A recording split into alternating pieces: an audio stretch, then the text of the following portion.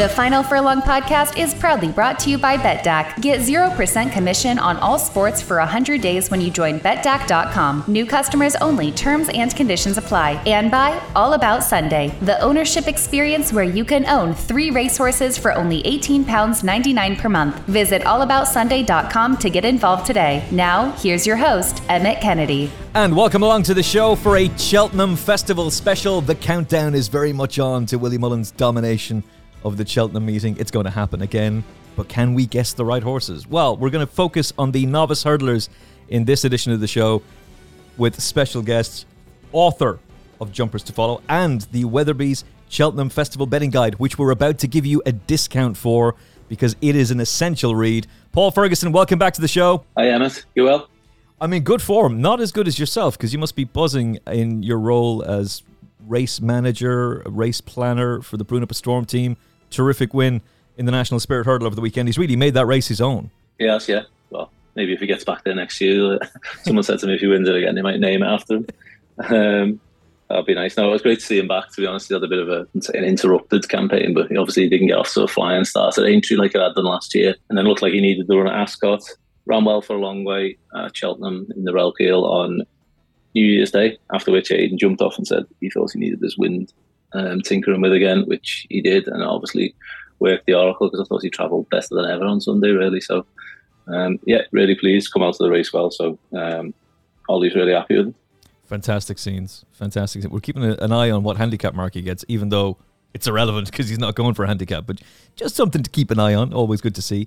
And yeah, look, you're in tremendous form. The Weatherby's Cheltenham Festival Betting Guide is now available from the Weatherby's shop and in physical form as well. And because the loyal Final Furlong podcast audience love Weatherby's and Weatherby's love the loyal Final Furlong podcast listeners, there is a Gravy Train discount code. So you can get the digital copy, which is what I've got on my iPad in its 24th year.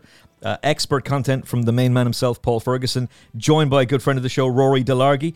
Legendary content from him as always. Graham Cunningham with some terrific stuff. Jess Stafford does some really interesting breeding angles as usual. Sam Turner is back and Don McLean casts his eye over the best of the Irish horses. And Paul, you've got those all-important valuable statistics and trends, which get scoffed at by some. And there have been years where the Cheltenham Festival has just bursted every single trend going. But it can be very wise to follow some of these trends. Very wise indeed. You can get it at the Weatherby shop. Whether you want to get the book, the digital copy, or the bundle, there is a significant discount for you if you put in this code, Final23. Final23. And you get yourself a Gravy Train discount for the outstanding Weatherby's Cheltenham Festival Betting Guide. I could not recommend it more. Just how much work goes into it, Paul. It seems like months and months and months of painstaking work to produce an excellent read. And I know I've said it to you on WhatsApp a few times, but it's a tremendous read again this year, mate. Oh, it is, yeah. There is months and months of effort go into it. Obviously, the trends and statistics side of things, we work on them. I pretty much start working on them after once the season starts, once Jumpers to Follow come out in September time. And then everything else gets fitted into place. We leave plenty of gaps for updating the bits of winners of key races and things like that. Because that was one of the things when I took over authorship of the book 5 years ago. It's obviously the 24th year of the guide now, but I've been writing it for 5 years. And I wanted to make it more accessible and more appealing to a wider audience, really. So bringing more editorial pieces in, focusing as much on the horses as well as the trends and statistics, because obviously the trends and statistics are there, like you say, but the horses have got to be good enough to go and win at the end of the day. So you can use them as much as you like, and people like to play them up or play them down, dress them up, dress them down. But that's why the guide is as big as it is now. I think we're up to 290 pages. I think we went up 12 pages this year. Obviously includes Aintree as well, but he's just packed so much in there. So hopefully those who are kind enough to buy a copy think they are receiving value for money. Well, you've talked me out of Gare de Menil for the Grand National, because that's one of the nice things about this. Normally you would do an additional Aintree guide, which would be available, which is also an excellent read. And as a proud Scouser, you obviously love the Aintree meeting as well. But that's all included this time. Not only do you get the Grand National trends, but you get the Aintree ones as well. Yeah, we've done that the last couple of years now. I think it was an idea to combine the two because we used to produce a separate guide for Aintree and Punchestown. And Punchestown, the last few years has kind of gone in the way that Willie's dominated so much that there were so many short price favourites that it was becoming the trends were kind of less significant maybe, or less helpful, so to say, because he had so much ammunition saved for that meeting. So it was decided a couple of years ago that we tried that route, and it seems to be working well. So at the back of the Cheltenham guide, once Cheltenham's all over, you've obviously got the Aintree section, and 12 races are covered there, the 11 grade ones, and the Grand National itself, of course. Weatherby shop, enter the code FINAL23, you get a £5 discount off either the book, the digital copy, which is just outstanding, and I really prefer that, or the bundle. If you want to feel the book in your hand and have the digital reference as well, you can get the bundle. £5 off your purchase if you enter the code FINAL23, lowercase FINAL23, and get reading. An excellent publication yet again. Weatherby's Cheltenham Festival Betting Guide, some superb content, and we're going to leverage some of that right now as we take a look at the leading novice hurdlers for the Cheltenham Festival. The Sky Bet Supreme Novices Hurdle, Betdaq are going 7-2 about Facile Vega. Ooh, he's got to recover. He might, and I hope he does. Marine Nationale is the same price for Barry Connell, Grade 1 winner last time out, but hasn't run since the 4th of December. Gaelic Warrior is in here, but we know he goes elsewhere. Il Était Temps, 5-1 after picking up the pieces from Facile Vega's defeat the last day. Lucia, will they, won't they? They seem to be leaning towards the Mare's Hurdle. She's a 6-1 shot if you want to go that way. And Hunter's Yarn, who I'm interested in, a 10 shot, but he has handicap options. Paul, what's your current thinking for the Supreme Novices Hurdle? Just before we go on to that, Hunter's Yarn, literally we're recording this just after lunchtime on Wednesday. And as you alluded to, the weights are just being unveiled down at Cheltenham. I've just noticed Hunter's Yarn, there's 143 in Ireland, being given 147 for the county. Of course he has. I think he'll run there. Yeah. Myself, just from what they were saying earlier in the week, I think it's a distinct option for him anyway. He's a strong travelling sort, so he'd probably be well suited to the big field, the county hurdle. So on him, and I think with the change in rules, I was convinced that Il Était Temps was going to go for the county hurdle and was pretty bullish about his prospects in it, and then what happened in the Dublin Racing Festival, so we just have to smile and nod and dust ourselves off and move on. But if you have a novice hurdler who is actually qualified, because you have to have 4 runs to qualify for hurdles these days, then you're probably going to be inclined, as long as your mark is fair, and that's a fair enough mark for Hunter's Yarn. Yeah, I'd say it was. It's probably a 50-50 call. I'd say maybe the owners will prefer to run a novice race. They'll have, obviously, we'll assume Impere Pass runs in the Ballymore and touch on him when we get to that race. But it is an option. That's a key point with the in terms of the novices. Obviously, that rule change came into play this year, not just for Cheltenham, just throughout the whole season. So Betfair Hurdle was affected, obviously. So it's something to note going forward. Obviously, Ollie's going to have 2 runners probably in the Supreme, Chasing Fire and Strong Leader, I might touch upon shortly, but neither of those will be qualified, having just won the 3 novice hurdles. So it will be interesting. Perhaps there'll be, and I've touched on this in the guide, perhaps it'll have more of an impact on races like the county, where novices do, in general, tend to have a good record. So maybe there might be less novice runners this year because of that rule. Yeah, certainly less qualify. And if you're looking at the Martin Pipe like me, trying to figure out who's going to run, then you'll be. But I imagine when they release the weights today, those who haven't had the 4 runs will now be taken out of those races. Yeah, for sure. They'll all be eliminated slowly but surely. So, yeah. I will get you to look at what Mark Imagine got a little bit later, because I'm very interested in him for the Martin Pipe, but it all depends on what kind of a mark he's been given.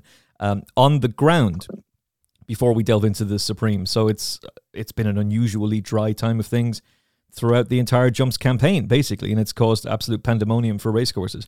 The grass has not been growing as they would like it to at Cheltenham. There's no rain forecast. They did talk about some event storm that could happen in March, but there's no way of actually accurately predicting it.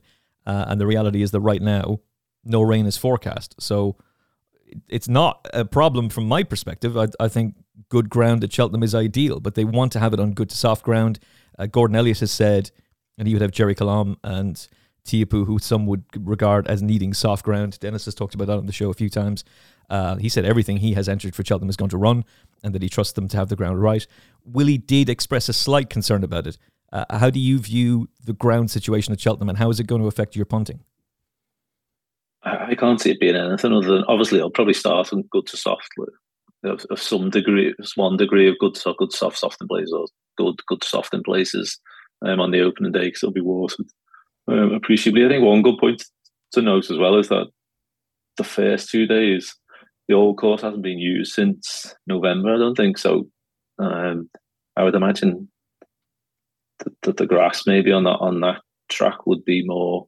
I think maybe there's a better covering on that, because the other course has been in use through the winter of the December meeting and the 2 January fixtures, the new course, which will be in play on the Thursday and Friday. So I would say conditions would probably be a lot nicer on if as expected we don't get any rain.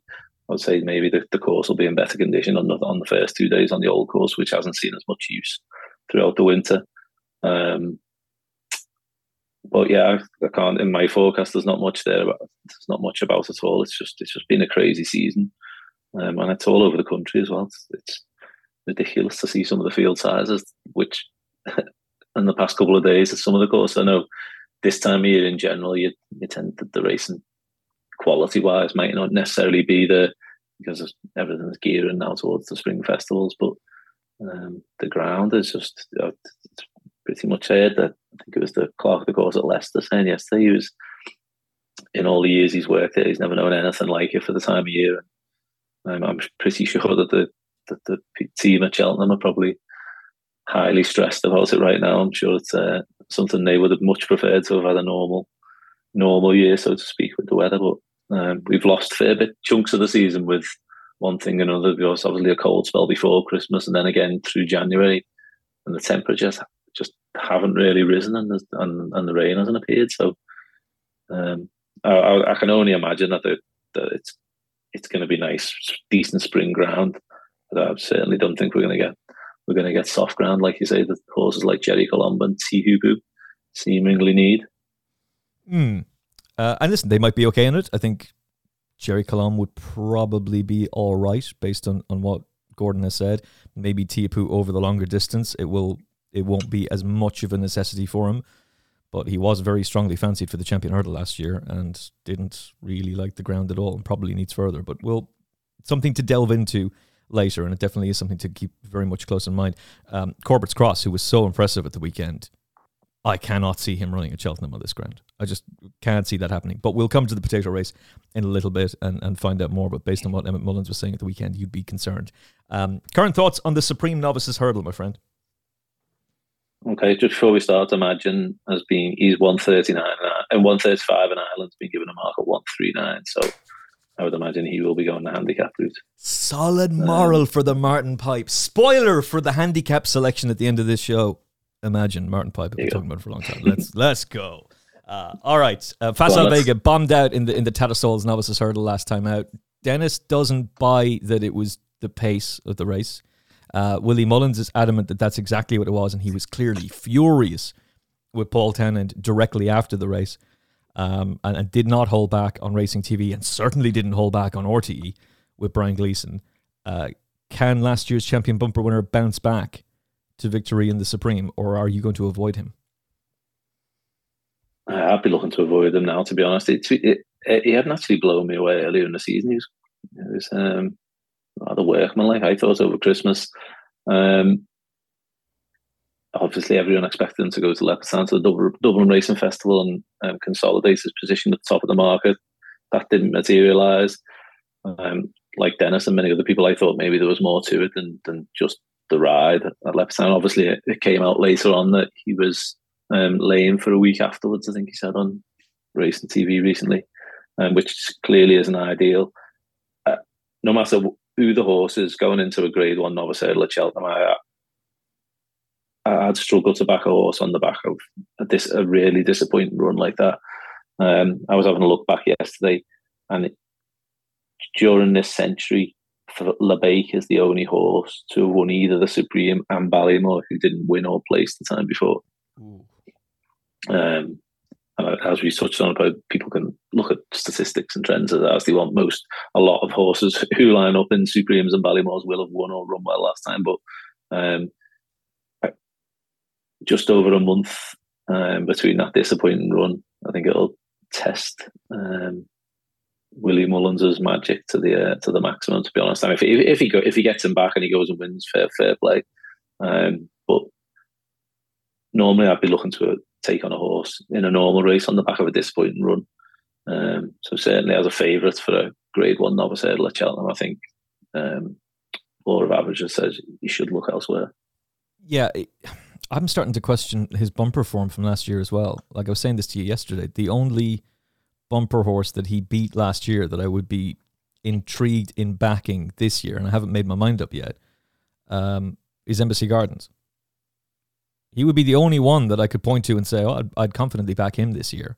St. James's Gate is out of action, but American Mike, the wheels have come off. And I wonder just how much did that champion bumper take out of some of those horses? And have they been able to properly... Clearly, if he comes back to the form at Christmas, when he beat Il Était Temps and Asho Diamond, that level of form, obviously because Il Était Temps come out and won the race at the Dublin Race Festival, is good enough to give him a leading chance. But and I've read and heard a lot of people saying maybe the winner's being overlooked, and he wouldn't necessarily be one for me anyway this season. At this level, when you're talking about the Supreme and Ballymore, I'm never overly fussed at looking at a second season novice. Obviously talking about Il Était Temps here, sorry. Whereas that can come into play over the longer races in the Albert Bartlett. So I just wasn't overly sure about the form overall, to be honest. Yeah. Did you see Road to Cheltenham when Ruby Walsh did the comparison of the 3 2-mile hurdles that day at the Dublin Racing Festival? The Irish champion hurdle for Stateman. Yeah. Gaelic Warrior. So Facile Vega still crosses the line before Gaelic Warrior does, which I thought was a really interesting observation to make. Whether you want to take that to the bank for the Supreme is another matter entirely. Il Était Temps, I mean, it's kind of killing me a little bit, but he's the price he is now. I did find an anti-post Lucky 63 that has Il Était Temps at 20s. There's someone else at 14s. Gaelic Warrior for the Ballymore at 14s. And everything else, Sir Gerard, which cost me £100 to Paul Ferguson, by the way, staying over hurdles instead going over fences. Everything else is basically out of appreciated for the Arkle, all fallen by the wayside. But looking at it from a blank canvas perspective, that victory at Leopardstown was really impressive visually. However, the third favourite had fallen before they even got to halfway in high definition. The second favourite, who was very well backed on the day in Irish Point, never got into it. It seems as though Davy Russell could see what was happening up front and decided, you boys are going to come back to us. And so let them run off at the crazy pace they were. But even at that, he still wasn't able to pick up the pieces late on. And he just about passes Facile Vega at the finish. So that wasn't a going day for him. So can you trust that form with Il Était Temps? Because visually it was very impressive, but is there real substance to that form? Exactly, yeah. I'm not convinced. Like I like Marine Nationale as a horse. I'll come on to him in a minute, but the disappointing effort of Irish Point in that race is slightly nagging me. But I think it was clear to see that wasn't his true running. I think if any of those at the top of the market are likely to improve for A, a strongly run race, and B, much better ground, I think Marine Nationale is the one. He just looks like a horse who's got full of pace. He travels like a horse who's got plenty of quality. Yes, he only had that head to spare over Irish Point, but I think had he not made the mistake, I think he would have won more convincingly in the Royal Bond. I think the ground was soft and ideal for him that day. His jumping will need to improve, which I think better ground will help in that regard. And I think taking a lead, I just like the way he travels through his races. I'd say he's probably tight enough at the top of the market now, but I would think that he'd probably be easy to back in the lead up to the race. I would have thought on the day. I would think he's going to go one way. I would have thought, and I'd be surprised if Facile Vega didn't go the other and hardened to the top of the market. So certainly, if those are the top of the market, he interests me most. Again, I wouldn't be totally convinced he's got outstanding form in the book at this stage. Far from it, but I say he's the one who gives me the impression that the conditions of a Supreme Novices and how the race will be run, and the likely ground conditions, like we've touched upon, I think everything will be in his favour because he is all about speed, and I would expect him to go well. I think the layoff was a good move with him. I know it doesn't please everyone, seeing horses put away and things, but he only won his bumper on debut in late May, and then he was due to run at the Galway Festival and was pulled out because of the ground, and then he ran at Killarney in mid to late August. So he's obviously been on the go a long time. So he would have needed a break at some point. To be fair, he probably thought about giving him a midwinter break because he's not a soft ground horse, and this was the season he probably would have got away with remaining in training. It would have been nice to have seen him again in that race, maybe at the Dublin Racing Festival. Of the market leaders, so you would be much more interested in him than Facile Vega? Yeah. I would think, as I said, I'd wait with him, though. I could see him drifting, if anything, on the day, or certainly in the build-up, and see Facile Vega hardening into close to the 2-1 maybe. He'll still have his supporters, people who were willing to back him at much shorter odds before Leopardstown. For the English Challenge, I'd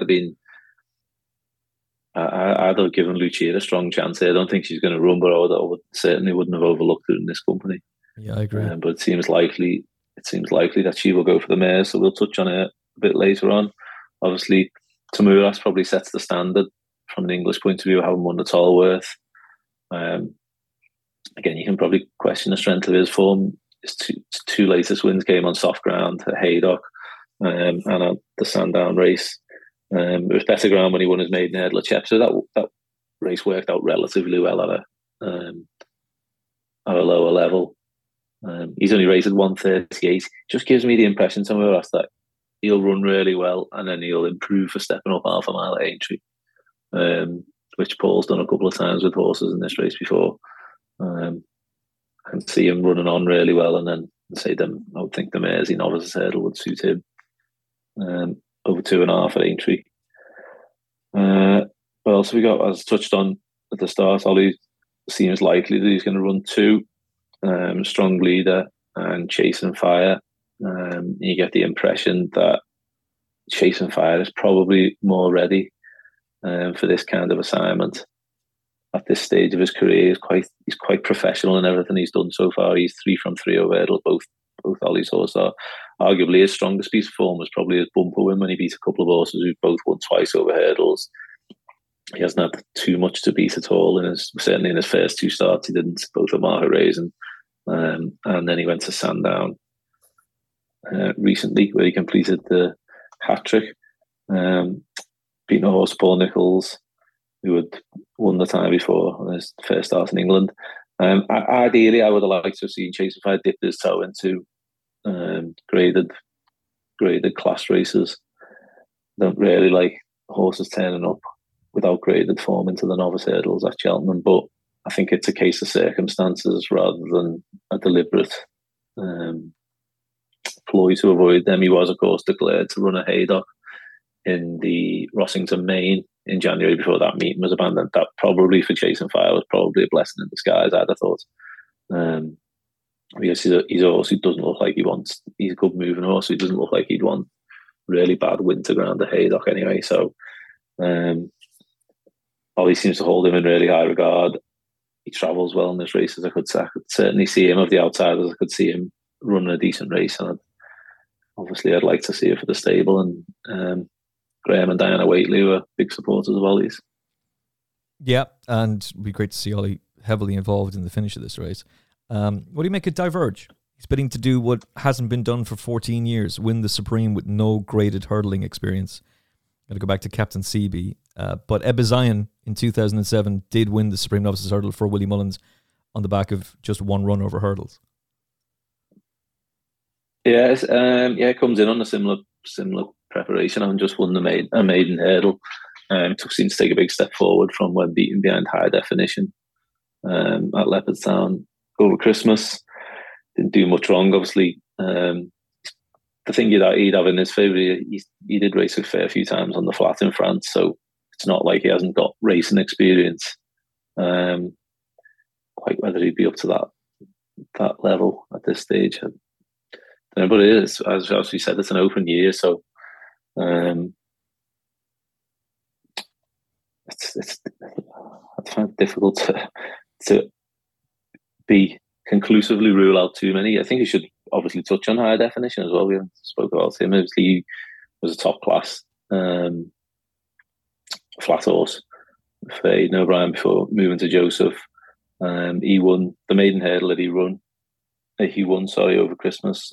Has worked out quite well. I think the mare who finished second that day, Jataras, is certainly a fair yardstick. She ran well against Ashford Diamond in the Sol Arena next time, with fairly limited experience. Behind the Diverge was sixth that day, beating the best part of 20 lengths. And then obviously High Definition got into that protracted battle with Facile Vega in the Tattersall's Island race at the Dublin Racing Festival. So he came down. Obviously his jumping will need to improve a bit, but the way the ground conditions are likely to favour him, if he just doesn't go as hard in front, he'd probably appreciate taking a lead as well in a strongly run race. Again, if he can get jumping early on, he'd have a lot more pace than a lot of the horses in this race. He would. I find it bizarre though that so many people are banging on about him when he fell or unseated JJ before and JJ's a top class rider, but that wasn't the best day for either JJ or Paul. But he's fallen down before the halfway point at the Dublin Racing Festival. Yeah, that's again not like a. And I put it this way, like I like Johnny Deneen a lot. I think he speaks a lot of sense and he's a great asset to the Racing Post. But just to take something that he said as an example, he thinks he had Facile Vega in trouble when he came down.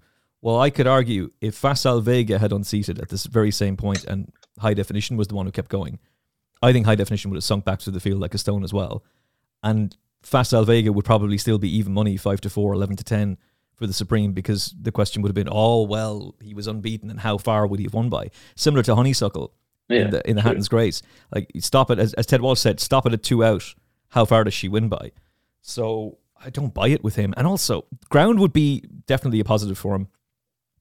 But he was one of the most unreliable horses we've ever seen on the flat, albeit at a very high level. True. But just, I don't see how you could trust him at all. And it seems counterintuitive to talk about an ex-flat horse who's not as good in Diverge and doesn't have the experience, but at least he won last time out. And I'd much prefer to back him at 14s than High Definition at 16s. I'll put it that way. I'd have a lot of concerns about him. Yeah. But hey, I told Jamie Codd that he was mad to put up LeBake in this race, and we all know how that worked out. So I wouldn't give up on Facile Vega completely. I think race tactics are going to be key in this. And looking back at the last 10 runnings of it, Dovan was held up. But the other market principles, who you write about in the Weatherby's Cheltenham Festival Betting Guide, making the point that Willie Mullen's first string in the Supreme is the one who's performed best. Well, the first strings, Champagne Fever, Vitour, Min, Melon, Classical Dream, and Appreciate, they were all up with the pace. They were either making the running like Champagne Fever or they were pressing the leader, and that's what Facile Vega will do. And I think that's going to be important on the day. So I wouldn't rule him out at all. Arcalis was the name that kept coming to mind, and Dennis was saying to me that he would have known Arcalis very well from his time in England and won on him, that Arcalis won a bad Supreme. But when you really go into the depth of this race, it's not a strong race in terms of quality. Marine National's clearly a very good horse. He's a Grade 1 winner. But a lot of these horses are going to divert either to handicaps or alternative targets for other graded races at the meeting. Impere Pass would be very interesting. It looks as though he's going Ballymore. So if Facile Vega is still the number one for Willie, given his record in the race, the position he's going to be in, the price is the key with him. You're now getting 7-2, 3-1 about him when you were being asked to take odds on before the DRF. So I'm going to trust that he's all right and that he's back to his best, and I'll keep the faith with him. but I completely understand why you would look elsewhere. And there's only 3 horses in the last 26 years have won the Supreme, having been beaten last time.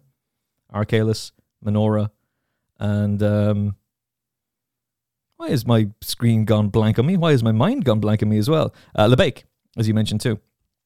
So he has a lot to overcome, but if the brilliance is back, and he hasn't suddenly become a bad racehorse, even though I would question what he achieved in bumpers last year in terms of who he beat. The visual impression was very impressive. And the quotes from Willie Mullins at the start of the season, like that stable tour he did with Mark Boyle. It was unusual as well, wasn't it? Yeah. He's not normally as bullish as he was at the start of the season. No, I would concur with that. Yeah. I'm paraphrasing here, but it was along the lines of, you wait a lifetime for a racehorse like Facile Vega. This is the man who's got Galopin de Champs for the Gold Cup this season. Faugheen, Hurricane Fly. It's an extraordinary statement to make. So I would keep the faith with him, for all that there is definitely question marks. So Facile Vega for me. Hunter's Yarn is very interesting, but I think he'll go county. So maybe a slight interest in Diverge, but I would want to have confirmation that he's actually going to run, but not runner, no bets, fair enough, and I would hope to get a bigger price. Your overall pick? Assuming Lucia doesn't run, which seems 90% likely that she's not, I would come down on Marine Nationale. Close to the time, if there are any enhanced each way terms, Chase and Fire would be the one at a bigger price, who hopefully you will run well and maybe sneak into one of them extra places. It's going to be some story if Barry Connell is winning the Supreme Novices Hurdle, and the gamble that'll develop on Goodland if he does as a trainer. It's been some season for him so far, and if he can continue that into the Supreme, that'll be cracking as well. I'll be presenting TalkSport's coverage of day 1 of Cheltenham, Champion Hurdle Day and Gold Cup Day I'm doing. So I'll be the first to publicly congratulate him, but Facile Vega is the one I'm going to go for. Up in distance for the Ballymore Novices Hurdle, where Hermes Allen bids to be the first Challow Hurdle winner to win the Ballymore. Can he overcome that curse? 5-2 is the price with BetDAC as we record. Impere Pass. This is very much Willie Mullins bingo for the next 2, Impere Pass and Gaelic Warrior. Are they going to go here, or are they going to take in other engagements? It looks as though this is where Willie wants to run them, which is another great endorsement of Facile Vega's ability. 3-1 and 9-2 for both of those horses. Goodland, Dublin Racing Festival winner, an 11-2 shot with BetDAC, and Champ Kiley, Grade 1 winner last time out, 13-2. Paul, what's your current thinking on the Ballymore? Imperi Pass. I assume he'll go, yeah. I think the step back up in trip will really suit him. I was taken with his debut success when he won over 2 miles 3 at Nice. And then he obviously dropped back to the Moscow Flyer, which was on, say, the ground, being unknown with him, certainly, because he's only his sole French start, which came in an QPS bumper. Was on soft ground at Nice, heavy ground at Punchestown.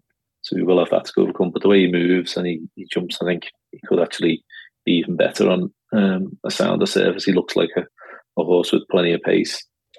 But the business end of both races so far, and again, if you watch back that French performance, he was quite keen through that on the flat.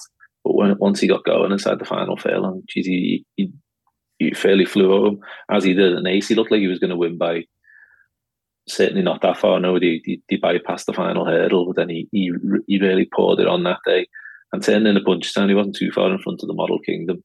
I know she's probably a better mare on a sounder surface, but in the end, once he found his stride again, he only had to be pushed out and stretched right away from her, given her £7. So I think she's a fair mare and probably better than her current rate of 131. The third, she could be anything. Came out and finished close in a listed event recently. So again, while it wouldn't have been the strongest of Grade 2s, at least there is a little bit of substance to the form. Again, at the time, everyone assumed that he would go for the Supreme because that is normally the route that Willie takes with his Moscow Flyer winners. But we have seen it in the past. Obviously, Mikel Dagenais won this race before stepping up in trip to win the Ballymore, and I think the race will be perfect for him, because I do think you do need a good turn of foot at the end of the Ballymore usually, and it's a bit of speed that often wins it off the home bend. The one slight concern I would have, I wouldn't be too worried about his lack of experience. The fact he's only run twice, because he seems to settle well and jumps particularly well, as does Hermes Allen, who we'll come on to shortly. The one slight concern I would have would be his age, because it isn't easy for a 5-year-old to win the Ballymore. Good show. There's only been one in the past 12 years, which was the new one, who obviously went on to make up into a top class horse. So that's the one thing he has hanging over him. But I like everything about him for this race. I just think the race will be run to suit, and he might. I really like Hermes Allen as a horse. I think he's a lovely long-term prospect, and we can touch on him next. But I just think Imperial Pass might have the superior turn of foot at the business end of the race. Yeah, I tend to agree with you. And that shallow hurdle statistic, I mean, some horse is going to end it, but it doesn't read well. It doesn't read well. I mean, Denman got beaten in this, having won a shallow. Even Denman wasn't good enough to be able to win Royal and Sun Alliance. It would have been back then. To be fair, his shallow was rerouted to Cheltenham on New Year's Day, so it wasn't necessarily the same shallow on soft ground at Newbury as often the case, but yeah, still another one beaten. And even that didn't help him. He still ended up coming up short. No, well, he probably should have won, to be fair, I think. Let's not go down that rabbit hole, but I think we would all agree with that, though. However, some horse is going to overcome that statistic. Yeah, they will do one day, and he is a really nice horse. He's a really lovely racehorse. You have a statistic in the Weatherby's Cheltenham Festival betting guide, not to give it all away, but 9 of the last 13 winners had won an Irish point to point. Well, he bolted up in his. And is there any piece of form? Is there any piece of novice hurdle form stronger than the shallow? Crambo comes out having been pulled up and wins. Thomas Moore was pulled up. Ground wouldn't have suited at all. Was a really good winner in Ascot and is clearly a very, very nice horse. Kilbeg King has come out and won, passing well. The same for Jamie Snowden, the runner-up that day. You Wear It Well won. Marble Sands has come out and won as well. Marble Sands beat Rare Edition, yeah. Ooh, that form is a really strong form. It is. The one thing I'd be slightly concerned about with that form was it did look to be really bad ground. And Harry Cobden went up the inner the whole way, and he definitely handled it where maybe some of the others didn't. But you can't knock the thought of how the race has worked out since.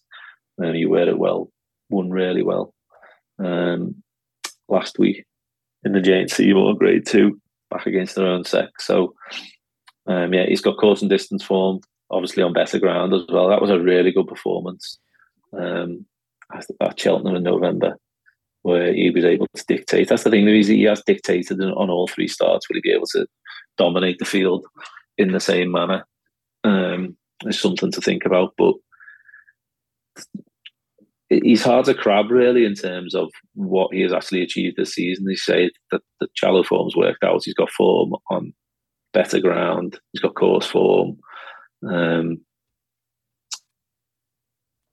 again, like Imperial Pass, he's a really good jumper of a hurdle. He's fast and nimble. And he wouldn't be a huge horse, but it's jumping over hurdles. And I know Paul's already talking about going chasing next year. I was actually fortunate enough when I went to Paul's just pre-season to see a few horses school, and out of all of them, he was the best who I saw on the day. And so I found it interesting then that when he did come out and he went to Stratford, which I found unusual, he went for a maiden hurdle of 2 mile 6 after the race. Connections were saying that maybe he hadn't showed as much at home, so obviously in his work he wasn't showing what he showed when he schooled, but he had changed dramatically. I was at the sale when he went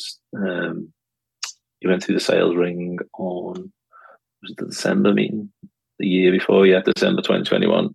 And Ollie's dad Aidan actually bought him for 350 grand. He looked a bit of a shell that day, so I can understand why he wasn't given a run at last back end, definitely, because he definitely looked unfurnished and like he needed filling out. A shame he wasn't bad bought. There were a couple of people came up to me at that sale asking, was he bought by Ollie for Barbara, which obviously in hindsight I wish he was, but Aidan bought him, and it was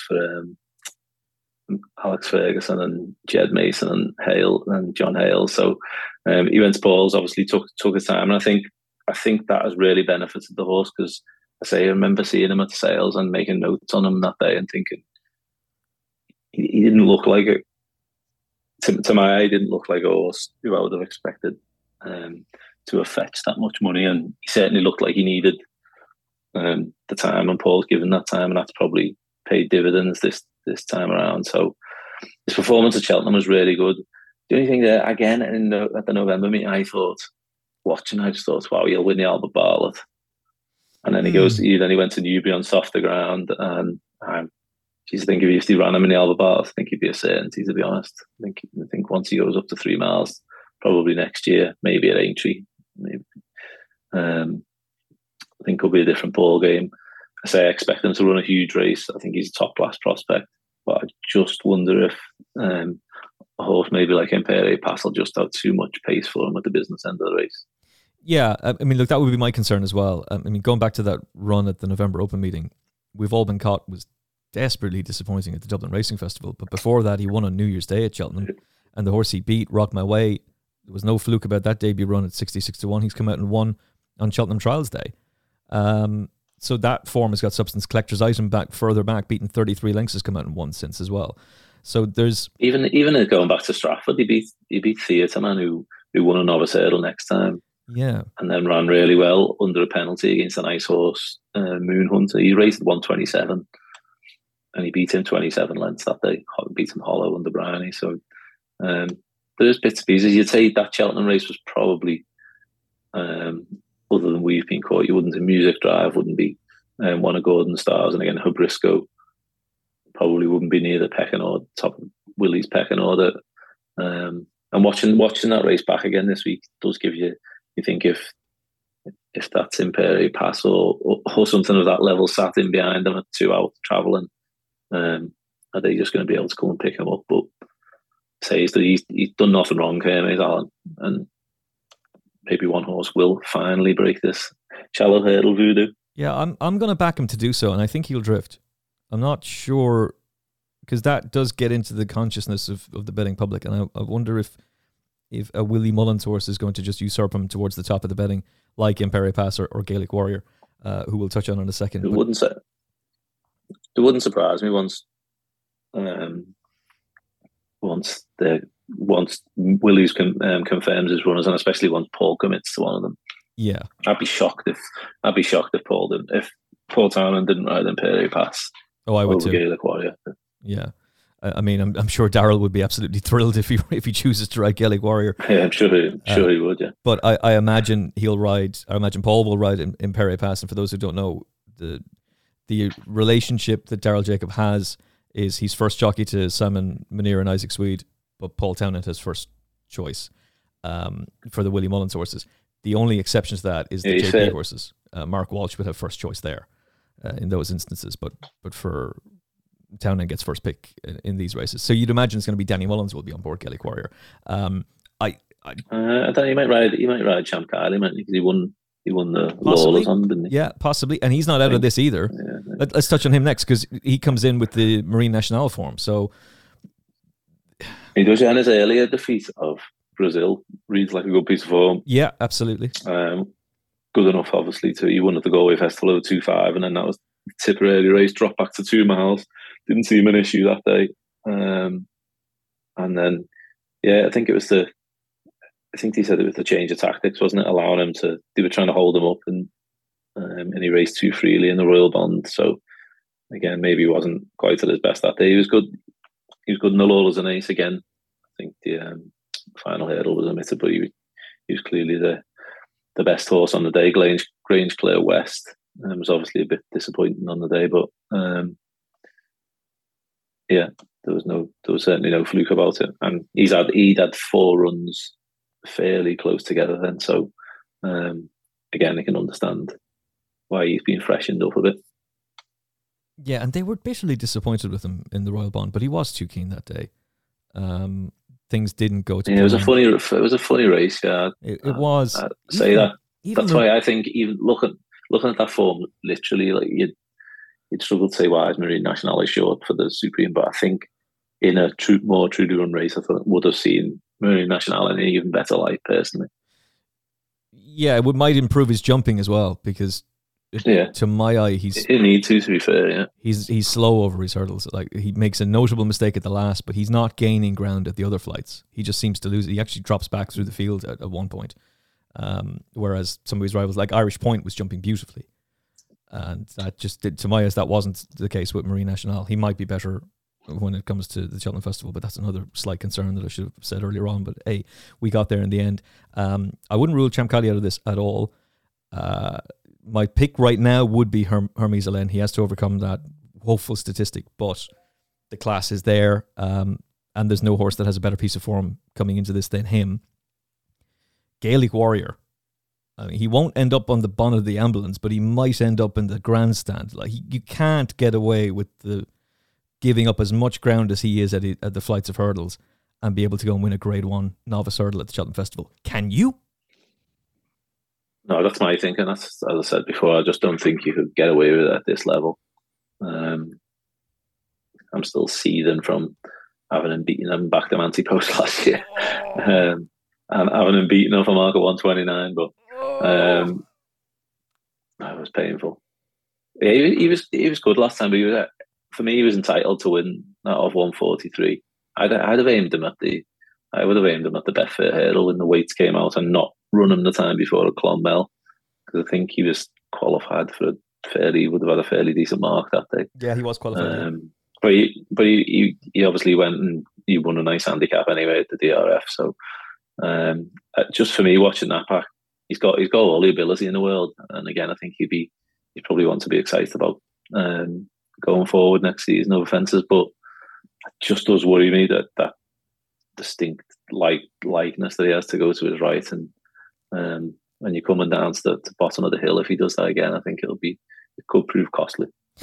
If you do like Marine National, then Irish Point at 40s. He's been taken out of the Supreme. This is his only option. Gordon says he goes.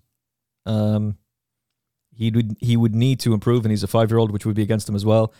Same as Imperial Pass, although the new one was a 5-year-old when he won in 2013. But at 40s, a scumbag each way bet, I might be tempted into. Yeah, I'd certainly wouldn't.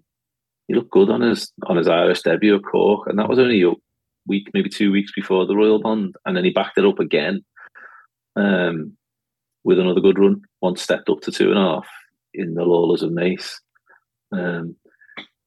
Maybe it was a case of 3 fairly quick runs was another determining factor with his disappointing run at the Dublin Racing Festival, because he'd had his 3 starts between the 20th of November and the 8th of January. Perhaps that was something involved. Perhaps the ground isn't ideal for him, because that was the first time he went on anything better than certainly in Ireland, anything better than soft ground. So yeah, he'd probably be worse outsiders. The one who I like that potentially at a bigger price was Henry de Bromhead's In the Pocket. I thought, again, kind of contradictory, because I was saying I'm not overly fussed on the Ete Tom form, but I think stepping back up in trip will really suit. As he beat 3-car Bragg by a neck, I think it was, in the Navan Novice Hurdle, which was actually run at Naas this year, obviously due to the abandonment with Absolute Notions. Back in third, I think he's a fair yardstick. Absolute Notions. He went to the 2-mile 6 race behind Goodland, who we'll come on to shortly, and ran reasonably well, ran on as though he would appreciate the step up and trip for the Albert Bartlett. Again, 3-car Bragg probably looks an Albert Bartlett horse, but we'll probably want softer ground. Again, we'll touch on them too when we get to that race. But In the Pocket travelled much the best that day. And I think probably got to the front sooner than ideal as they weaved their way past one of the hurdles. I remember Rachel getting a split between the two of them, and she ended up in front. And I thought he idled and was probably valued for a fair bit more than the winning margin that day. He looked good when he won his point, and he looked good when he won a maiden hurdle at Wexford on heavy ground. He proved his versatility in terms of ground, because he handled it well in the 2-mile race at the Dublin Racing Festival last time. And again, he ran on just shaping for all the world like he would appreciate going back up in trip. I just think he looks like a nice horse. And think he's around 16-20s. I could see him running a good race. He is. He's 16-1 with BetDAC right now. In the pocket would be a very, very interesting runner. And we like a bit of value as well. I think he's been committed to the race as well. I think Henry said that he's an intended runner, so he's a similar price in the Supreme, but I think definitely, especially on better ground, stepping back up in trip. I could just see him travelling around well in behind, and again, he'd have a bit of turn of foot at the business end of the race. Yeah, and Blue Brezel, who have terrific records at the Cheltenham Festival too, which is another reason I'm quite keen on Hermes Allen, sire of the mighty Don Poli, greatest chaser we've ever seen, and champion chase winner Politigate as well. So yeah, look, it's intriguing for me. It's Hermes Allen right now. Of Willie's horses, definitely Impere Pass is out clear, and I think he'll probably be favourite come the day. Any other business? Anybody else to mention here before we go? Your final selection for the race? Yeah, I think we should touch on Goodland, shouldn't we? Have to obviously he unseated early on his debut behind Show You Mate Chan, and he won impressively at the Christmas meeting at Leopardstown. In a race that obviously worked out well with Tagman in second, Search for Glory in third, and Embassy Gardens back and forth. Again, he'll be one we'll come on to when we move on to the Albert Bartlett race. I thought he travelled really well in the Nathaniel Lacey. Yeah, he did. He's quite keen and stuff, but certainly watching that, coming back in trip should not be an inconvenience for him. He just probably had too much pace for the stayers on that occasion. And again, I think he was dossing in front and probably value for a fair bit more than the length and a half. He beat Absolute Notions. Better ground doesn't seem to be an issue to him. Yeah, I think he's another one with a good chance. But I just think overall for me, I think Imperial Pass might be the quicker horse. I think he'd have a leading chance if he ran the Supreme, to be honest. And I think going here, I think he'd be top of the pile for me within the pocket as the each way option. You might just completely flip me around to Imperial Pass, by the way. I might very well have completely flip-flopped by the time we've actually finished recording this show. But as things stand, I would be with Hermes Allen. But Imperial Pass is going to be a serious player. The Potato Race, to give it its official title. Albert Bartlett Novices Hurdle Grade 1. Corbett's Cross, 7-2 with BetDAC. Embassy Gardens for Willie Mullins. Lizzie Kelly will be back on the show soon. She was over at Willie's a week and a half ago and got to do a piece of work in Embassy Gardens and fell in love with him straight away.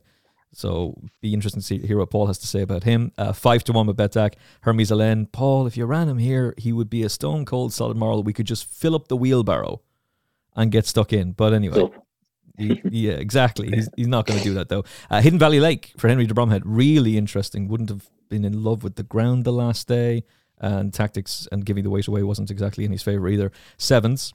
Sandor Clegane, an 8-1 shot and 3-card brag for Gordon is one of a few in this race for him. Favor de Chamdeau is a 10-1 shot as well, who won the race that Faugheen won all those years ago before going on to Ballymore Novice Hurdle victory. 10-1 with BetDAC as things stand. Corbett's Cross, really good at the weekend. Extraordinary to drop back from a 3-mile handicap hurdle to shorter officially than 2 miles and beat a very exciting young horse and found a 50. But I think you're on the same page as me on this. Based on what Emmett Mullins had to say, and he does like to dance around giving you a real answer, but Gary O'Brien was putting the questions to him, and it seemed as though he would be unlikely to run on the forecast going as things stand, Paul. I'm not even sure it was the ground he was referring to. He even mentioned the possibility that he could be sent chasing before the end of the season, which I thought was would be a bizarre choice to make, but he doesn't tend to play by the rules, Emmett Mullins. He doesn't tend to follow the norm anyway, for sure. Like, he does not. Comes up with some, but he places his horses unbelievably well. And I don't think many trainers would have dropped back from winning a 3-mile handicap hurdle on heavy ground to winning a Grade 2 novice over a trip just shy of the minimum trip, 2 miles.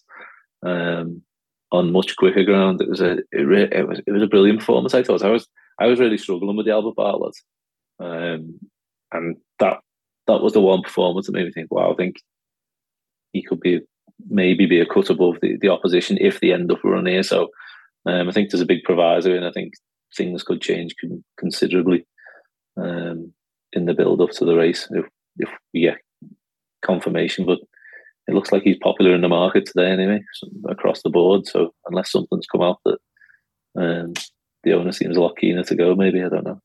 Yeah, I mean, look, if he runs, he's going to be super exciting. And it is Cheltenham. It's difficult to skip the allure of such a prestigious meeting. Everybody wants to be there. Yeah. But he's short now. And look, you can get stuck in on the non-runner, no-bet scenario. And maybe that's what people are doing. Maybe people are just taking advantage of the non-runner, no-bet scenario. Maybe so, yeah. In the view that he could be considerably shorter than the 7-2 he is now. How much shorter, I don't know. Embassy Gardens, it was a weak race he won the last day against Kilbury Warrior, but it is the same race that Monkfish won before coming on to win the potato race. Yeah, I thought it was a dreadful race, to be honest. And not only in the fact that Gordon's two runners disappointed really badly, so it was like, I just thought he was left alone in front. He obviously relished the longer trip and travelled really well, and he jumped better, I thought. On that occasion, he just looks to me like he'll be a better horse next year over fences.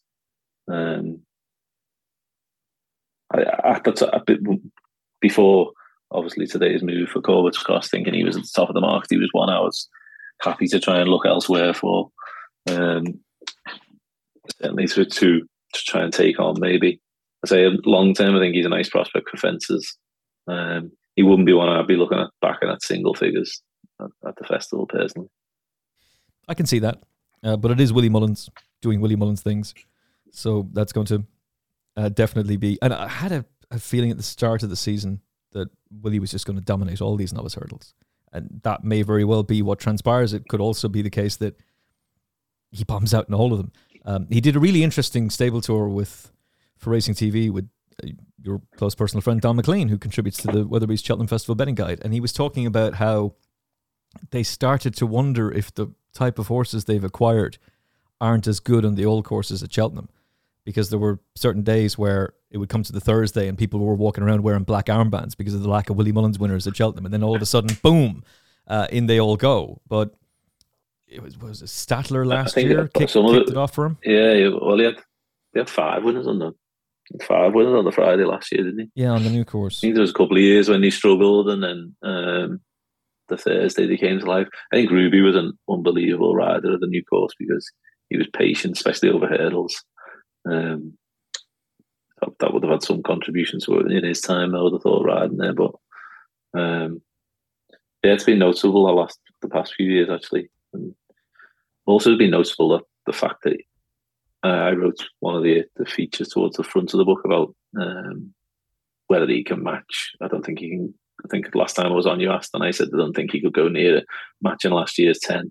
But also about the experience of his novices for Willie Mullins, and it does seem that the past couple of years he seems happier to let them take the chance after fewer starts. And I think that's something, just digressing slightly and talking, generalising about some of the statistics from the book. You'll see with most races it'll be how many starts a horse will have had, what's generally required and things. But I think the novice races these days, there's slightly less fields and there's less demand than anywhere. So where you would normally be concerned about horses with 2 or 3 starts, maybe you'd want to be looking for a bit more. And the Albert Barlow was always the case that you wanted a more experienced horse or a second season novice almost. Sometimes things have kind of flipped now, and I think that's probably something that will continue to change in terms of having a moving landscape. That the fact that the field sizes aren't quite what they were, and people will say that's down to the additional races and things, but that will probably then have a knock-on effect on the trends as they move forward in coming years. We might be looking more towards horses who don't necessarily need as much experience, and I think Willie's might be ahead of the game on that one. Yeah, you wrote eloquently about that. I happened to read that last night, actually, about the experience. But the conclusion I came to from what you had written was it's more of Willie Mullins is breaking this trend as opposed to anybody else. Yeah, he is, yeah. And it's probably, when I'm on next week and we talk about it's probably more significant when we touch upon the novice chasers. Certainly Segerhard would be the shining light there. You would think arriving at Cheltenham on the back of one run, and we'll go into more detail on that next week. But a 2 mile novice chase win So let's go for the 3 mile round advisory. Willie Mullins doing Willie Mullins things. Back to the Albert Bartlett. Back to the potato race. I'm interested in Gordon's Favre de Chamdeau. He has talked about how he'll need to prove that he handles good ground, but he did win on good yielding ground at Thurles. And I liked his performance at Christmas for all that it was on soft, heavy ground. And I want to take a swing at something that's a bit of value in this race, and he's representing that around 10s. Yeah, and obviously his form was given a boost by let's be clear about who came out and bolted up in a week enough. Obviously made an early next time, but he interested me, to be honest. I was just looking while we were chatting, and it seems like he's been handed the exact same mark, his Irish mark, the same mark, 141. So maybe he'll be another one who be considered for the Martin Pipe route. Ooh, well, Gordon did say that in his recent press day that Gigginstown do like a novice dropping back in trip from graded company.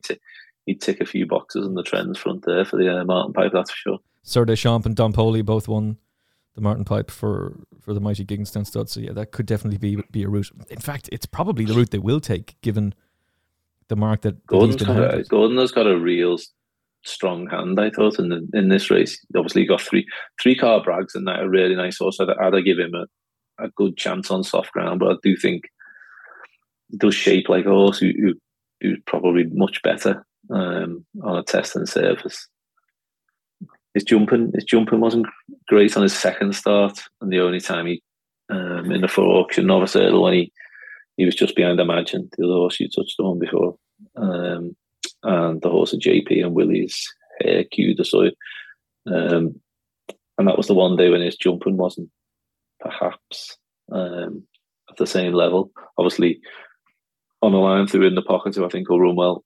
I think that was a strong bit of form where he finished in front of stablemate Absolute Notions. And since then, he's beaten Spanish Harlem easily under a really good ride, I thought, from the front from Adrian Heskin that day. Mm-hmm. Both 3-car brag and Absolute Notions will benefit from going up in trip, I think. As I say, it's just that it's just the ground with 3-car brag. It's just a little bit of a concern for me. I'd have had him fairly high up the list now if it would have been soft ground. Yeah, I would concur with that.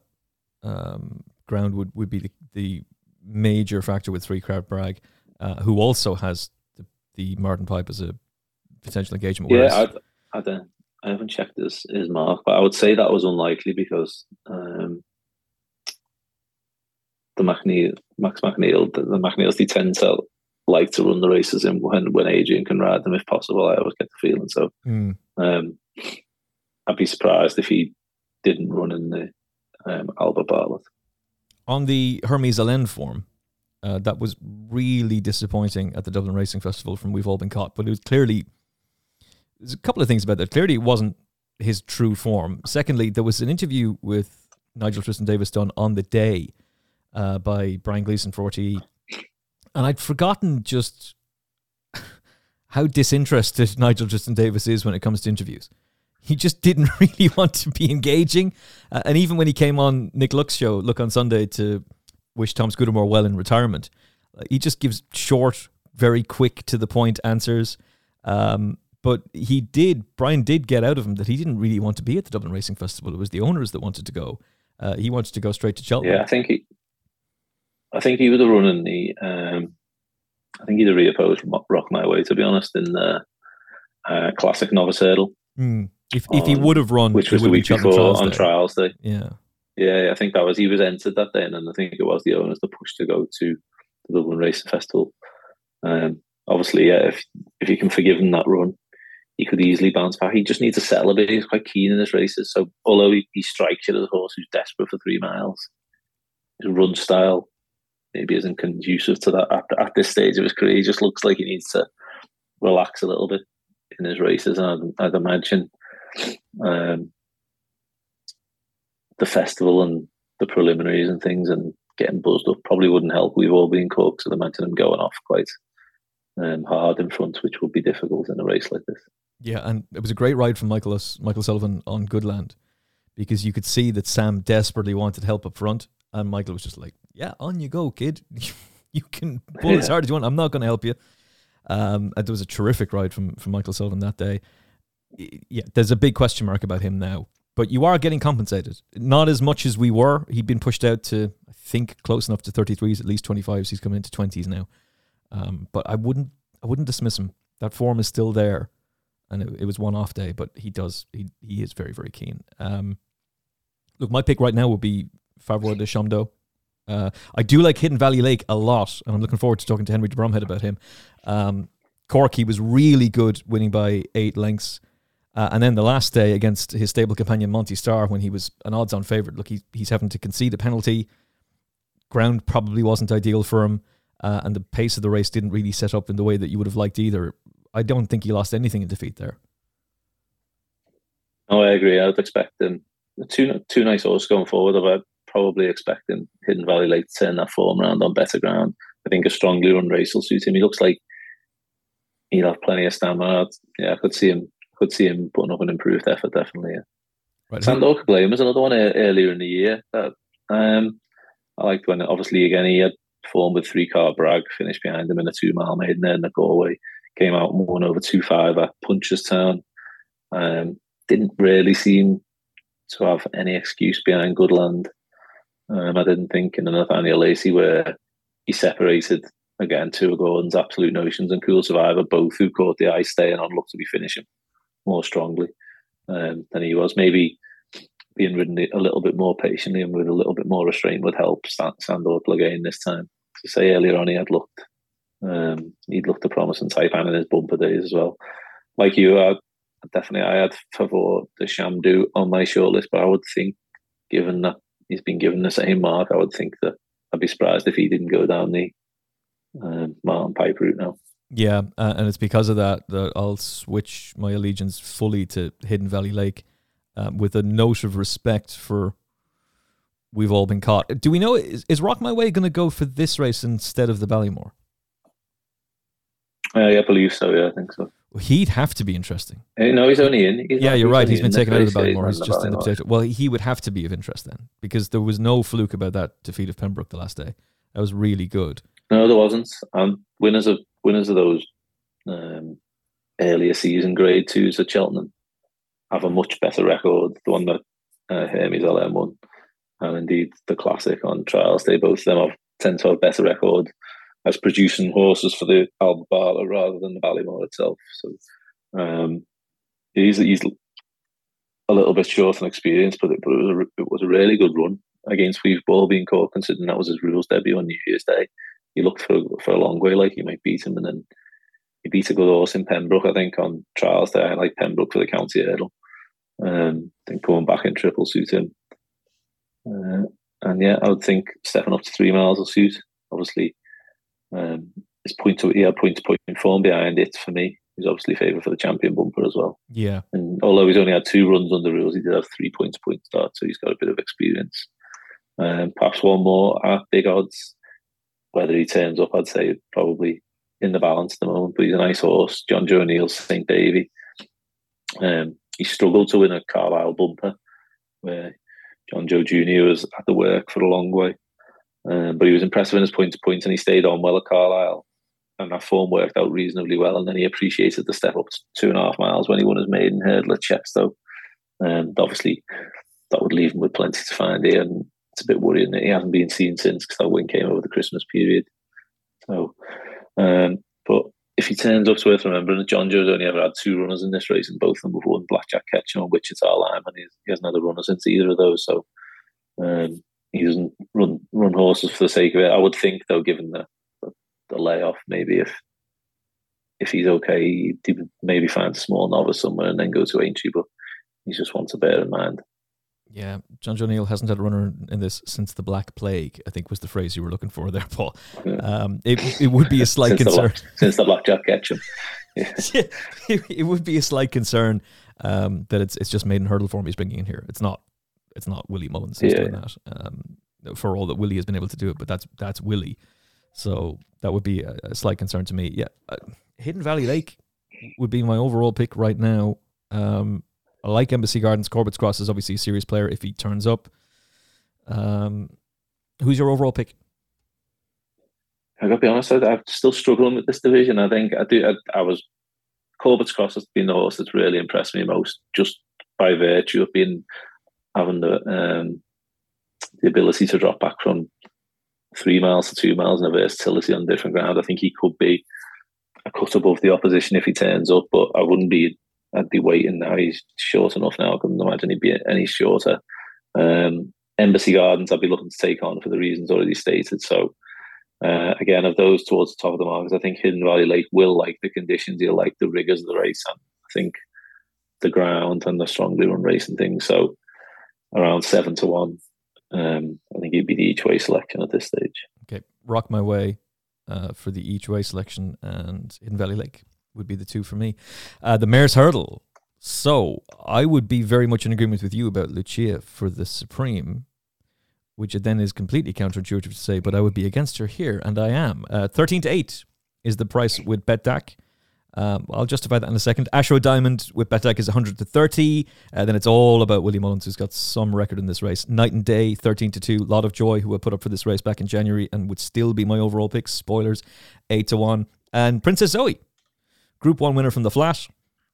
Dead heated on her hurdles debut. Did a piece of work the other day. I think Adrian Heskin is going to ride, which is a subplot in itself. Yes, the owners, Paddy and Scott Bryceland, they own a lot of horses with Max McNeil in partnership. They've got a couple in Ollies as well.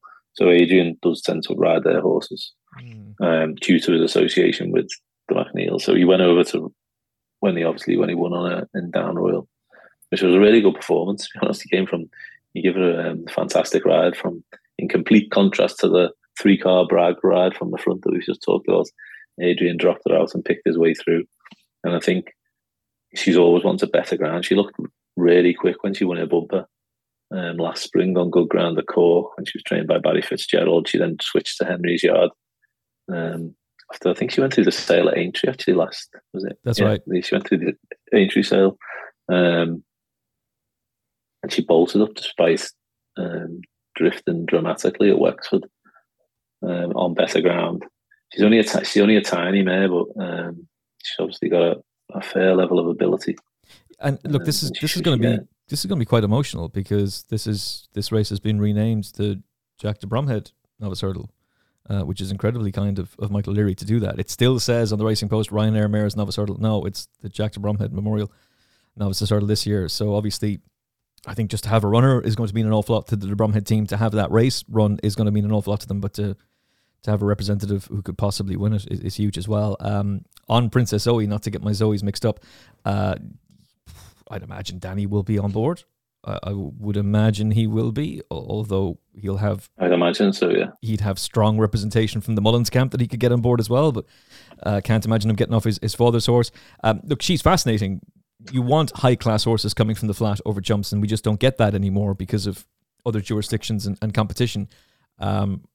I'm all in favour of it. I think it's terrific that she's going to run, but she'd need to improve considerably on that maiden hurdle victory. Oh, definitely, yeah. Positive noises coming out, and I think, she'd need to step forward. I'm actually on, Danny Mullins is doing the Weatherby's preview, and he's on the panel with me tomorrow night, so it'll be interesting to hear his thoughts, to be honest. But she's obviously clearly got a very big engine, but for me, she'd need to step forward considerably on what we saw at Punchestown, yeah. And her age profile wouldn't be ideal. 7-year-olds, 20 horses, 7 or older running the race, all been beaten. Yeah, it's true. She's switching quite late, isn't she? It's not that you would have preferred to have seen her. Well, I would have, not flat fans, but I would have preferred to have seen her sent jumping when she was 4 or 5. No, it's just turned 8. Yeah. I mean, even if they tilted at it last year, like she was good enough to win at Ascot last season, but Kyprios just every time she faced Kyprios, he just extended the advantage over her each and every time. And Kyprios is a brilliant stayer who will surely dominate that division again this year. So, I'm excited to see what she can do. She wouldn't be for me. Who is your pick in the Mare's Hurdle? Well, originally I'll be with Lucia. I just think I just think she's really exciting. As I said earlier, I think she'd have a live chance if they did reroute her to the Supreme, which seems unlikely. She's versatile in terms of ground. Jumping wasn't great at Exeter, and it didn't look a bad race on paper beforehand, but it did kind of fall apart a bit.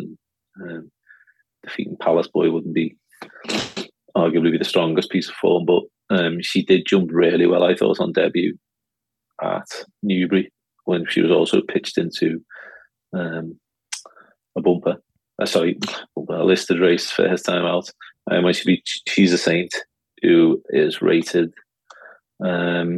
She's rated 126. Dan Skelton's mare. Just gives you a kind of level of ability that she did probably run into the mid 130s first time out, which was a bit of an ask because she'd had a bit of time off.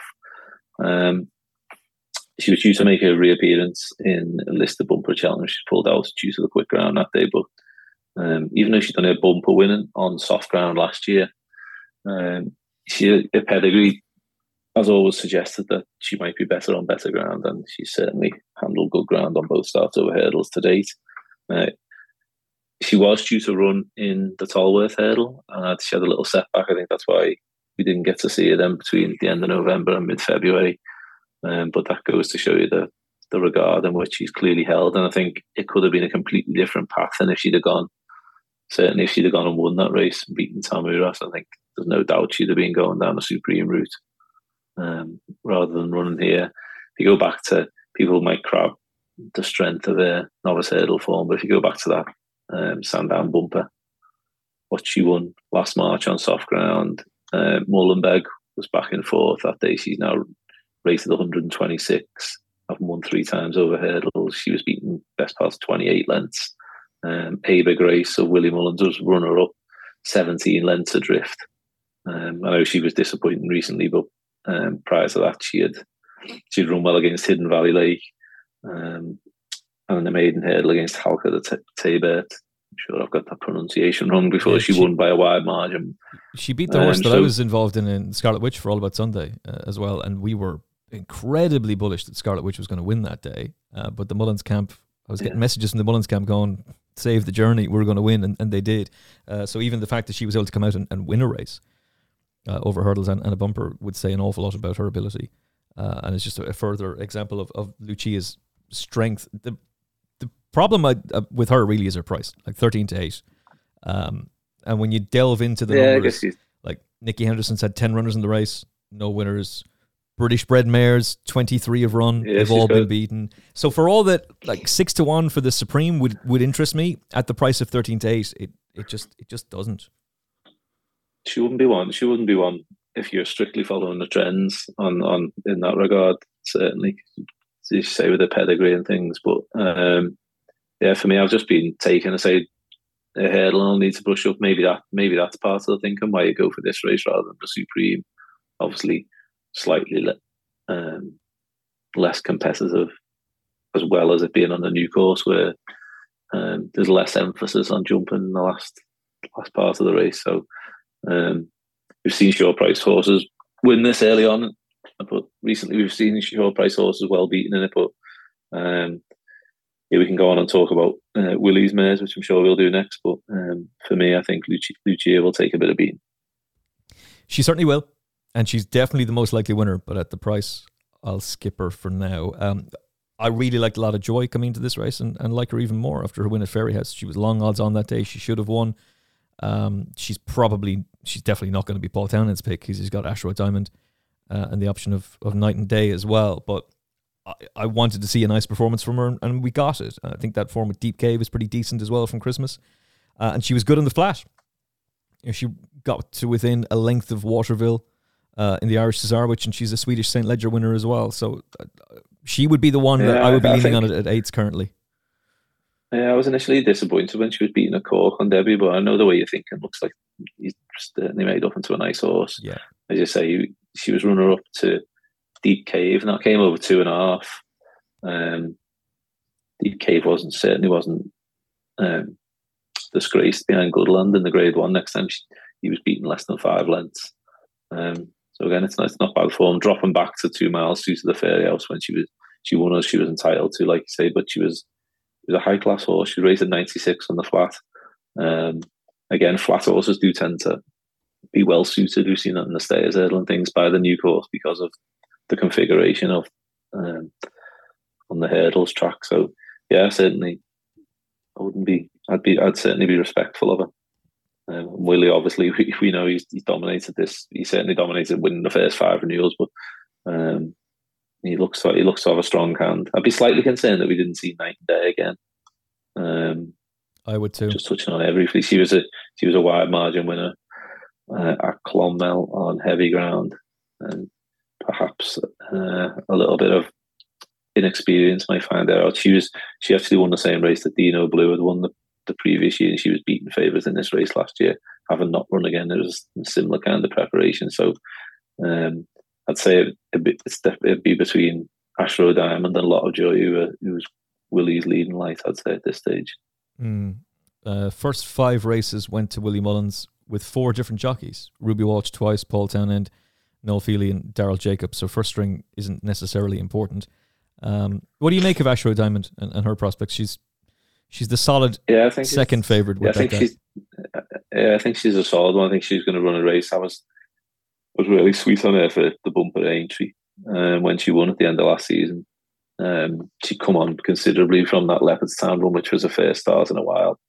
I loved her when she won at Wexford the first time out, and then she was taken on the boys at the Galway Festival. I think it was the festival the previous year, 2021. She was a 4-year-old filly then taken on boys, so I think she could have been forgiven that. So she was obviously a fair bump horse. I thought her maiden hurdle success was okay without being blown away by her, to be honest, and think it was particularly strong form or anything in beating Kansas City Star.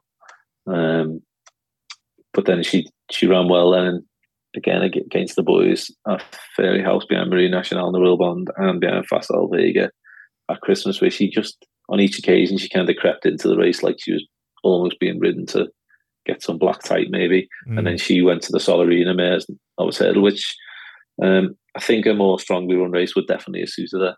She was stepping up to 2.25 miles there for the first time, and she's a speedy mare, so I was slightly concerned. So pace probably maybe won the day, but it would have definitely helped her settle better. And it was a bit of a unsatisfactory bunch finish in the end, but I think she's probably a bit better than that there form. I don't think better ground will be any issue to her. Obviously, she travelled really well when she won at Aintree last year on decent ground. And again, I think the configuration of the track will suit her because she'll come there. I would imagine she'll be able to come there from off the pace. And she could run well. Obviously, Limini and Lorena, who won 2 of the first 3 renewals of this, and both won that Grade 3 Solarina mares Novice Hurdle en route to winning this race. So it's a tried and tested path for Willie. I think she's the solid one. She's the one who will run a race, to be honest. And just on a line through her, I think I touched on her earlier on, Jatara, when we were talking about high definition for the Supreme. She's actually only had 2 hurdle starts and still a maiden. She finished behind high definition over Christmas and then finished close up second to Ashrow Diamond. So her defeat of Lily de Burley in a listed bumper reads quite well. She was disappointing in the bumper at Punchestown, if I remember rightly, last year behind the Model Kingdom. But over hurdles, even though she's a maiden, she's run 2 good races. So she wouldn't, just a disparity in prices there. She could be one that could certainly outrun her odds at a decent price for Jessie Harrington. Good shout. Very good shout. Ashrow Diamond, extremely solid. Hard to see out of the first 3. You're going with Lucia. I'm going with Lot of Joy. I have maximum respect for Ashrow Diamond, but Lot of Joy would be my pick. As we go to our final race, the JCB Triumph Hurdle. But that's not for novices. Yes, I know, but we're just going to fit it in anyway because it's one of those awkward races, but an exciting one that we wanted to discuss. Davy Russell has got very strong advice for this race. If you're going to Cheltenham, hit the snooze button, stay a bit later, and skip the 1:30. As he then goes off in a tirade of dirty flat rats before he went on to win the Triumph Hurdle on Tiger Roll all those years ago, but still not a massive fan of the Triumph. And is he going to be back? He told Nick Luck the other day that he will be fitting well for Cheltenham, but interesting that Gordon hasn't spoken to him in 2 weeks.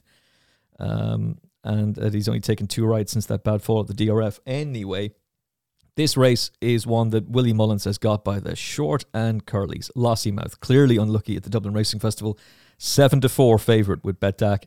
and she would have been odds on had she won that race. Blood Destiny, 9-4 currently with Betdaq. Wildly impressive at Fairyhouse and really good at Cork the time before that. Like that horse a lot. Ground would be a concern if it's proper good ground. And Gala Marceau, clearly very, very talented, but she doesn't do herself any favours in front. She's very, very keen. A 5-1 shot. Comfort Zone, who won the finale and then won on Trials Day at Cheltenham, a 12-1 shot. Beau Zenith for Gary Moore, who's got form with Blood Destiny, having beaten him in their native France at a 20-1 shot.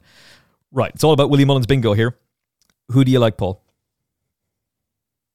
Well, like Lucia, Lossiemouth was one of my leading prospects at the start of the season in Jumpers to Follow, so she hasn't done much wrong, but not out of her own doing anyway. Certainly last time she started really well from when she moved from France. I was really impressed with her at Auteuil on her sole start of France, hence her inclusion in the book.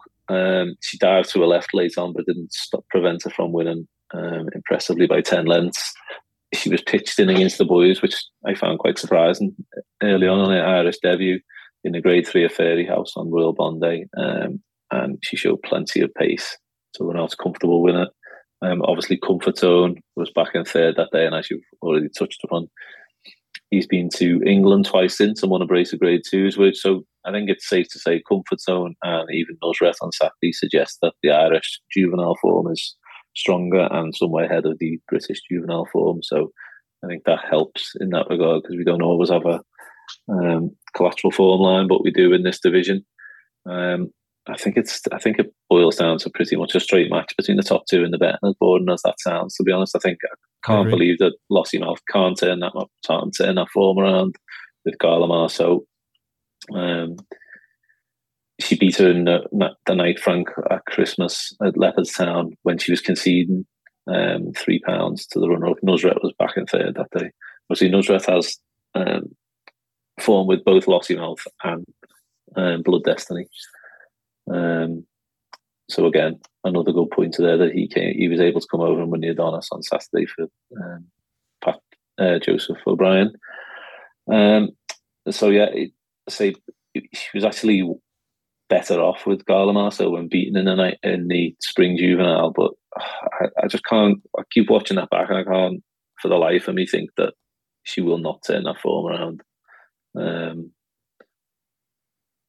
She was patently unlucky with the same connections horse dropping back through the field, and she had to then go wide throughout. And the more you watch it, she was actually that badly positioned at one stage on her own. She was like 4 wide and trying to make up her ground at the wrong time in the race. I just think 9 times out of 10 you run that race again, and she would comfortably turn the form around. So I know people are talking about having a difficult race, hard race and things. I wouldn't be too overly concerned myself. I think if she got a clear passage through that, she'd probably won comfortably and would have been a much shorter price at the top of the market. So she's the one who sets the standard for me. Interestingly, anyone who's interested in some of the stats, 7 of the past 11 Triumph winners ran in that Spring Juvenile hurdle. Only 3 of them were successful. That does include the past 2, but goes to show that 4 out of them 7 have been beaten at Leopardstown and then come on to win the Triumph. So you shouldn't be too perturbed by the fact that she was beaten there. Blood Destiny for me is the obvious danger. We've only seen him twice in Ireland. Obviously, as you touched upon, he was beaten by Beau Zenith, who hasn't really improved at the same rate that Blood Destiny has since arriving in Britain or Ireland. At Cork, I thought Blood Destiny was really good. I thought he jumped well that day, and he beat Sir Alan, who's obviously won a couple of times since and is probably going to be one of the market leaders for the Boodles. That was a good performance. I thought Fairyhouse, his jumping wasn't quite as good, and he was left alone in front. It was a bit of a farce in the end, I thought, the race, to be honest, but through no fault of his own, really. He just dictated matters from the front and done all he needed to. Again, ideally, like I touched on about some of the novices, I do like to have seen horses with a bit of graded form coming into these races, if possible. But I think timing-wise, it wasn't going to be the case with him, because he won mid-January on soft to heavy ground that day. I think there was little chance that he was then going to be rushed out to take on Lossiemouth and Gala Marceau in the Spring Juvenile. So it made sense to give him a bit of time. Like you, whether he needs Deep ground remains to be seen. We've seen some no risk at all. Obviously, Alaho, Everton to be a couple of examples who was quick enough to handle better ground. So perhaps he'll cope with it. I think he's without doubt the chief threat. Whether he can give £7 to a stablemate remains to be seen. But I do think it looks like a match between the two. Yeah, I would read it the very same way as you. I mean, Carlo Marceau is clearly talented, but you'd be bitterly disappointed if Lossiemouth couldn't turn that form around. And as you pointed out, it's Ivanovic, Gorbatov and Farkla who were beaten in the Spring Juvenile and came out and won the Triumph. It's not going to be a bearing, and just everything went wrong for her that day. Not just her ownership companion as well as stable companion sinking through the field and carrying her with her. I don't even know why that horse was in the race. But then when she goes wide, she gets carried further wide with an incident on the inside. And again, it wasn't something that Willie Mullins was too pleased with the fact that Paul Townend got after her as much as he did, because he might not have been able to tell that she wasn't going to make that ground up, but we could from where he was. And he was furious for giving her an unnecessarily hard race. That being said, she enhanced her reputation in my mind because she ate up an awful lot of ground very, very quickly. I think she'll win it. Yeah, I agree. I think she looks like she's got a lot of pace as well. So last year's race, if it was a similar scenario to that where Vauban seemed to just have too much pace for the opposition, I could see maybe that materialising again with Lossiemouth, whereas Blood Destiny looks like maybe he's possibly the better long-term prospect in the fact that he looks a good, strong gallop, and he maybe not as precocious maybe as Lossiemouth. I don't know. I couldn't see a lot between them, but I'd say Blood Destiny, if Lossiemouth runs a race, I think Blood Destiny would have to be pretty good to be able to concede the weight to her, I would think. Yeah, that's the key factor there, is Lossiemouth's coming from the Spring Juvenile, so she has the Grade 1 form to her name. Blood Destiny skipped that race.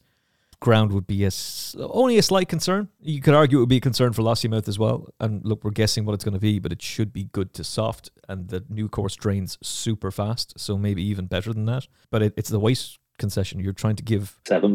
Trying to give £7 to Lossiemouth. I'm not sure you can do that. Maybe, but there's not a whole lot between them in the market now. One's 7-4, one's 9-4. They're the two most likely winners.